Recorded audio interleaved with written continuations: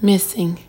The act of actually missing someone is defined as failing to encounter, meet, or catch up with them.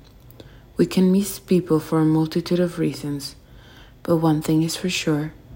Once that emotion arises, it can be hard to shake it.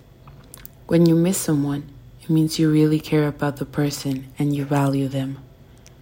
In this space, I tend to write letters to myself to help me be more kind, patient, and honest with myself and my feelings. But today, I choose to write to a special person I miss. Dear sis, I miss you and you haven't even left. I'm guessing by now you're either on the airport or on the way to the airport.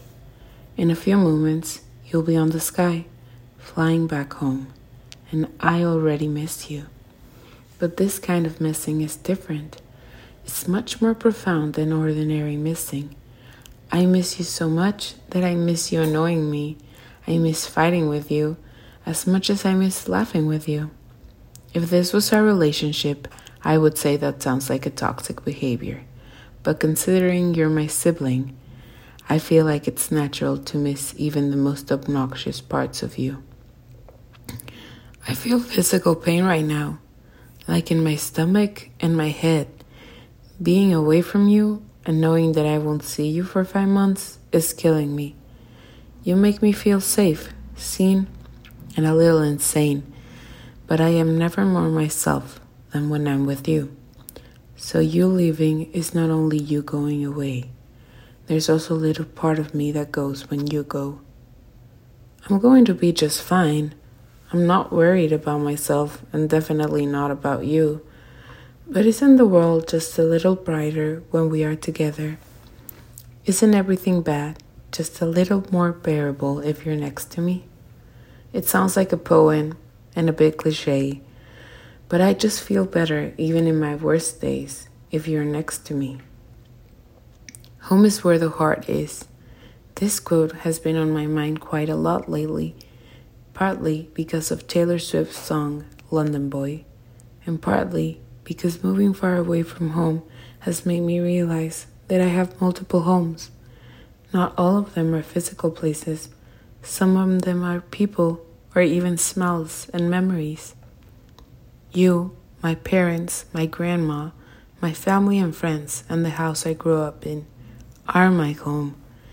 And while I'm in the midst of creating a new home and life for me, that will never change. Never.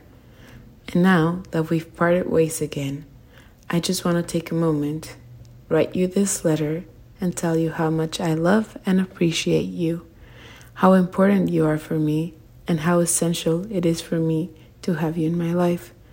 So thank you for that, and thank you for helping me grow every day.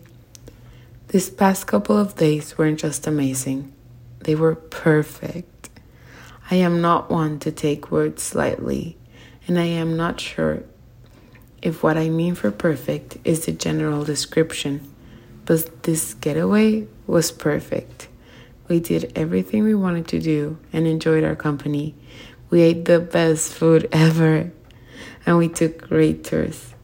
Funny how I've been living here for 3 months, and it took you coming here to make me go to all the touristy places. It was so much fun and so calming. But more than anything, it was refreshing. So instead of being sad it's over, I am actively choosing to be extremely grateful that it even happened. We'll see each other soon. I don't have a doubt in my mind about that. Till we meet, I hope life's good. I hope you feel happy with yourself, your decisions, and the people you surround yourself with. I hope they bring you joy and, more importantly, peace. I hope even the bad moments teach you a lesson and leave quickly. I can't wait to see you and to hug you again. It'll be soon, I promise. But till we meet again, thank you for these few days. Family is everything. I love you. As always, with kindness, your humble host.